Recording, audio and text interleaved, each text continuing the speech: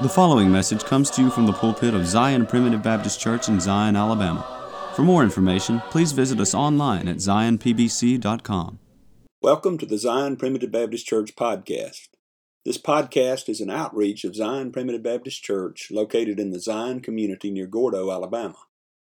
I'm Elder Chris McCool, and I serve as pastor of Zion Church. We're a congregation of believers who trust in the simple message of God's sovereign grace, where families come together to worship God in spirit and in truth through the simplicity of preaching, praying, and singing. Zion Primitive Baptist Church is located at 9487 County Road 49, Gordo, Alabama. If you live in the Gordo area, or if you are visiting in the area, please join us for worship. We meet every Sunday at 10:30 a.m. and 5 p.m., and on the first and third Wednesday evenings at 6:30 p.m. In the first 6 verses of Revelation chapter 3, we read about a letter to the church at Sardis. Elder Buddy Abernathy has been preaching through the book of Revelation, and today he deals with the message to Sardis. Essentially, that message is, wake up. This church had a reputation of that it was alive and well, but God said there were some problems in this church. And Brother Buddy deals with these issues in this first half of his first sermon on the church at Sardis. But first, we have a song selection that I hope you enjoy. After the song, please stay tuned for another message of God's sovereign grace from the Zion Primitive Baptist Church pulpit. Be thou my vision, O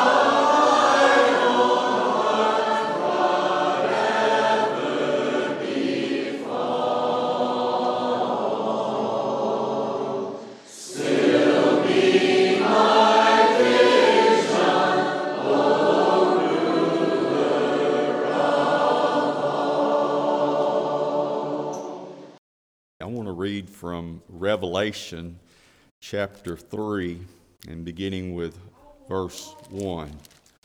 Revelation chapter 3 and verse 1.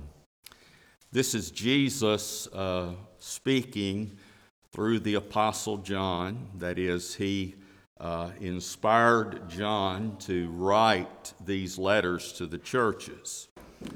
It says, "And unto the angel of the church in Sardis write, These things saith he that hath the 7 spirits of God and the 7 stars. I know thy works, that thou hast a name that thou livest and art dead. Be watchful and strengthen the things which remain that are ready to die, for I have not found thy works perfect before God. Remember therefore how thou hast received and heard, and hold fast and repent. If therefore thou shalt not watch, I will come on thee as a thief, and thou shalt not know what hour I will come upon thee. Thou hast a few names even in Sardis, which have not defiled their garments, and they shall walk with me in white, for they are worthy. He that overcometh, the same shall be clothed in white raiment. I will not blot out his name out of the book of life, but I will confess his name before my Father and before his angels. He that hath an ear, let him hear what the Spirit saith unto the churches. Now that's only 6 verses which I've read, but there is so much important information and counsel contained in those verses, so I doubt if we'll get to cover all of this today. But first of all, we need to remind ourselves that Jesus, through John, is writing unto the angel of the church. Now you remember in the very beginning of the book of Revelation, these angels were symbolically described as stars. And one significant point that Jesus made is that he holds the 7 stars in his right hand. Now, seeing that those 7 stars are representative of the angels of the churches, which means messengers, which I believe is referring to the pastors, it's very important that preachers, as well as the church, remember that we are in the Lord's hand. Now, this is not speaking particularly about our eternal security. You know, Jesus said in John chapter 10 that my Father which gave them me, referring to all of his elect, my Father which gave them me is greater than all, and no man is able to pluck them out of my Father's hand. Now that's speaking of our salvation and our eternal security. But here when he speaks about the preachers being as the 7 stars in Jesus' hand, he's speaking with regard to how we are utterly dependent upon him, that he must abide with us. He must bless us to preach. He's speaking of his providential guidance and help in our work as ministers. So he's writing to the angel, the messenger, the pastor of the church. Now, obviously, that doesn't mean that this information is solely for the pastor. As a matter of fact, it is probably more applicable to the membership of the church as a whole, because he is to deliver this information from Jesus to the church. Now, we have the Word of God, which is the inspired scriptures, which contains the words of Jesus that are still applicable to us today. But here John is receiving a fresh revelation from Jesus to these specific churches. He addresses the particular problems at each church, yet these letters were probably circulated among the churches because they were good for all the churches, and they're good for us today because they address a variety of problems that the New Testament church may face. So he's writing to the angel of the church in Sardis. And he says, "These things saith he that hath the 7 spirits of God and the 7 stars." Now there's the stars referred to again. And I believe there's a significant point here. Notice what he says. He has the 7 spirits of God and the 7 stars. Now we know that the Godhead is comprised of 3 persons. In 1 John 5:7 it says, there are three that bear record in heaven: the Father, the Word, and the Holy Ghost, and these three are one. And in the Gospel of John, chapter 1, we can prove that the Word in 1 John 5:7 is referring to Jesus, because in John chapter 1, around verse 13 or 14, it says, "The Word was made flesh and dwelt among us, and we beheld His glory as the only begotten of the Father." So the Godhead consists of God the Father, God the Son, and God the Holy Ghost. And that's taught many places in the Bible. We don't believe that there's God the Father, God the Son, and God the seven spirits. So the question obviously is, what's under consideration by these seven spirits? Well, first of all, that word seven is used 31 times in the book of Revelation alone. And the word seven is a Bible number which means complete or perfect. Usually it's not used in the sense of perfect being that which is sinless, but it's used to carry the idea of completions. By the way, the number 8 means new beginnings. So the word seven indicates the completion of something or the fullness of something. Now, when he speaks of these seven spirits of God, that's used 4 times in the book of Revelation. And before we give a particular definition of it, I want you to notice one place where this is used in Revelation chapter 5, and I believe it's verse 6. Chapter 4 of Revelation and chapter 5, unlike the first 3 chapters, is a vision that God gets of heaven. We know the first 3 chapters are primarily addressing life in the church, in the world, where sin is a problem. But in chapters 4 and 5, he's getting a vision of heaven. And notice what he says in chapter 5 and verse 6. "And I beheld, and lo, in the midst of the throne." Chapter 4 describes that, and we'll look at that later on, Lord willing.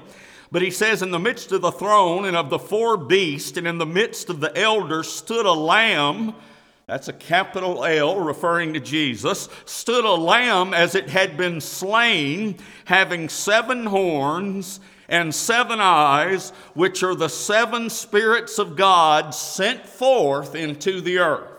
Now notice these 7 spirits, unlike the singular Holy Spirit, these 7 spirits, he says, are sent forth into all the earth. So we can already get the idea, which we'll also describe by the definition.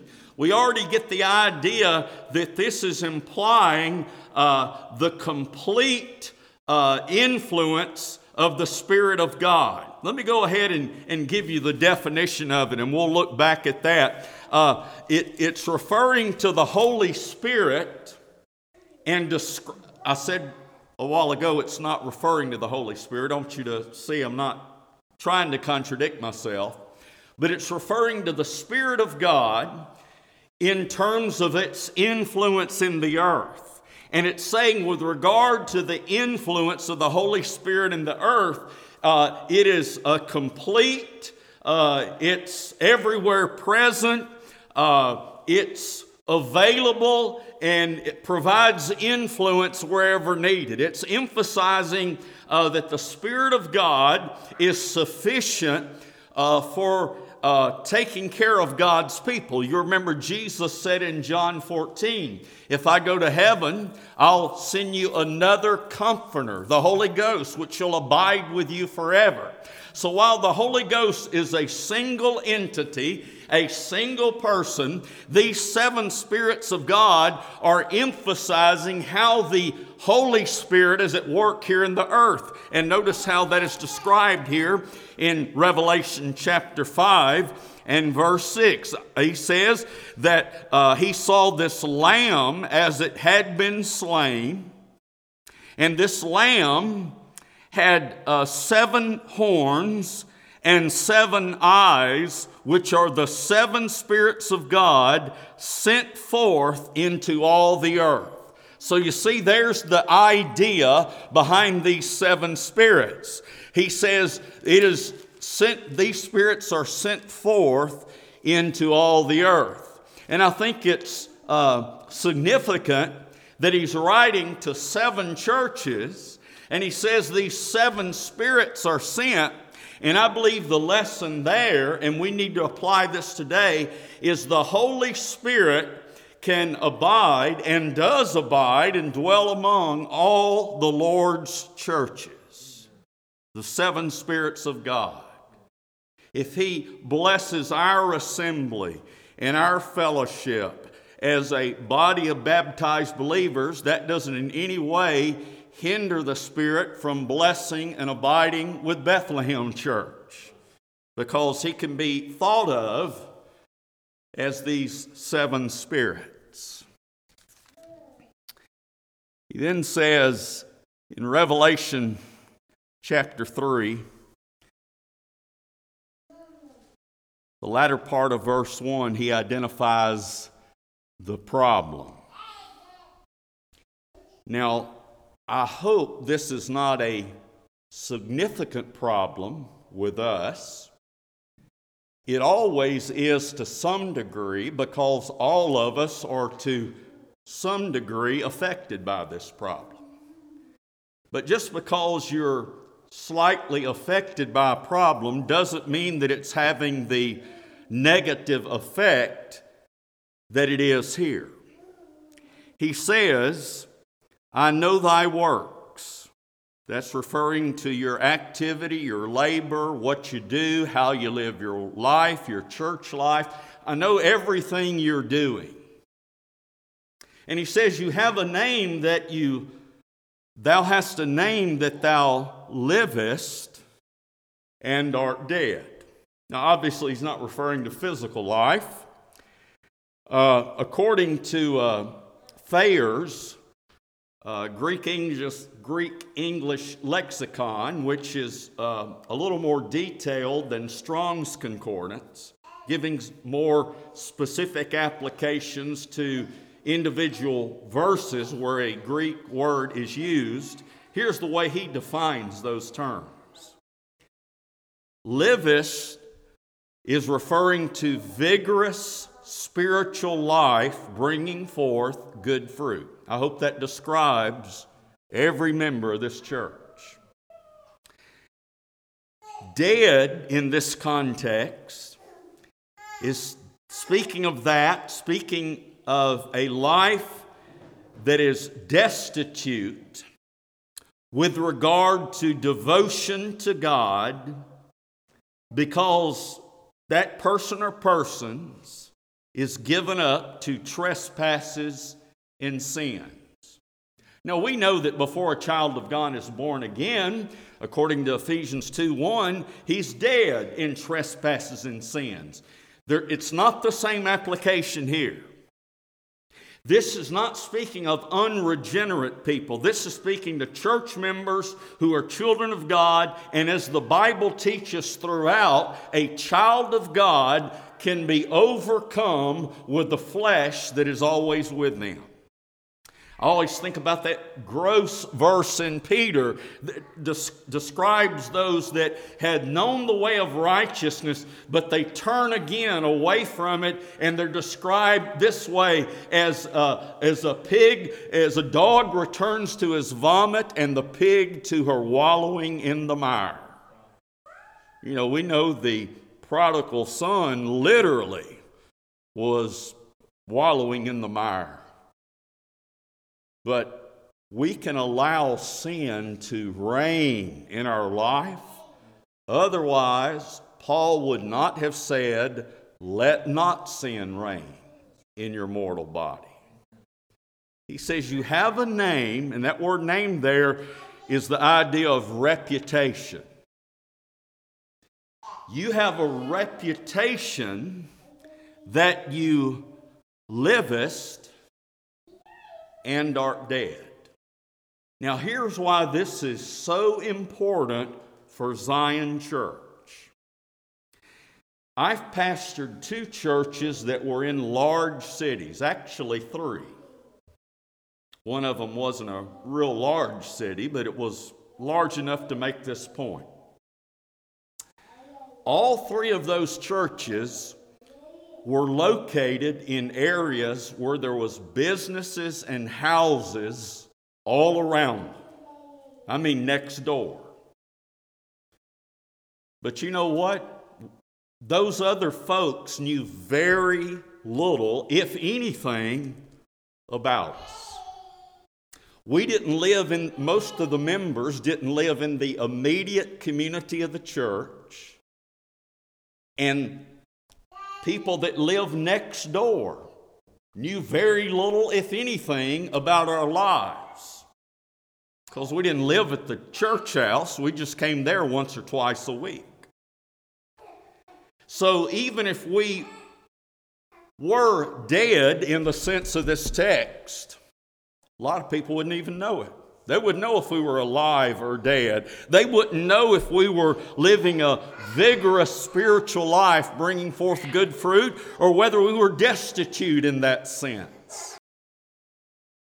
I've also pastored a country church. And some people in the community were familiar with it.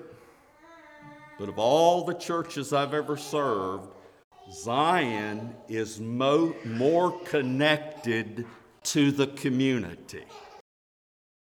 Most all of you, as a matter of fact, I'm sure all of you know people in the community that are not members of the church, but they're good, godly people, and they're very familiar with our church.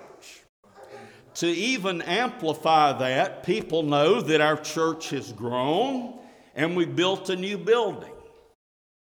So as I told my children, everywhere you go, most people know, or a lot of them know, or find out that you're a member of Zion Church. And however you behave yourself is how people are going to judge Zion Church. You say, well, isn't it wrong to judge? No. All that means is that if they see you living in a way contrary to the Word of God, they're really recognizing how God has judged you. If someone's living with someone they're not married to, and you refer to them as an adulterer, you're not judging them. God already has. God's the one that said it was a sin. You're just recognizing it. So if you're living in sin, now all of us sin every day, but I'm talking about if you're living in perpetual sin, people see that. And if you're the only person they know from Zion Church, they will associate Zion Church with the way you live your life. So think about how important it is for every member to live in a godly way, because you may be the only person that they ever know that's a member here. Let me share a story with you that really discouraged me years ago. We had this family join a church that I was serving. They were not originally Primitive Baptist. And you know, it's always exciting when you get a whole family, mother, father, and children, that had no background among the Primitive Baptists, and they come to see the doctrine. And with this family, they understood and believed the doctrine, but it was more that they had been looking for the simple way of worship that we have without all the auxiliary programs. The children in this family visit another Primitive Baptist church in our general area. After church, the son, who was a teenager at that time, went out with some of the young folks after church. He went and visited at their church and went out with some of the young folks. The next time I saw him, I said, well, how did it go? And he said they're no different than anybody else. Oh man, that hurt. Even though he wasn't speaking of our particular church, that was a representative of the Primitive Baptists, and his observation was they're no different than the world.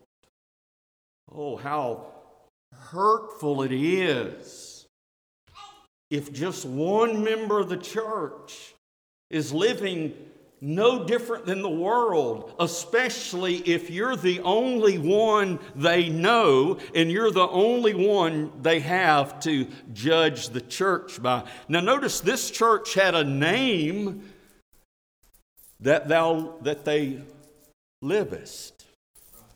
And by the way, this particular church I'm talking about, they had a name among the Primitive Baptists. They were a large church. They had a name.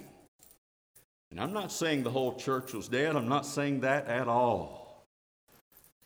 But it was the observation of this young man who associated with a small portion of the membership. Thou hast a name that thou livest and art dead. In other words, the church is no different than the world. Now notice this. He does give a remedy for the situation. The first thing he says is be watchful. Now that basically means wake up. In Ephesians 5:14, Paul says, awake thou that sleepest, and arise from the dead, and Christ shall give thee light.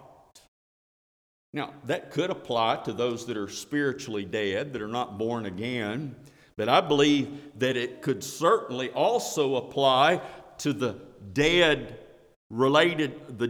described here in Revelation chapter 3. Those who have allowed their spiritual life to become unspiritual and they become worldly. They're living no differently than the world. Paul says those people are asleep. They're not dead in trespasses and sins, but you know what? If you put a dead body in a casket, and beside that casket you put somebody else, and you said, I want you to be as still as you can and pretend like you're dead.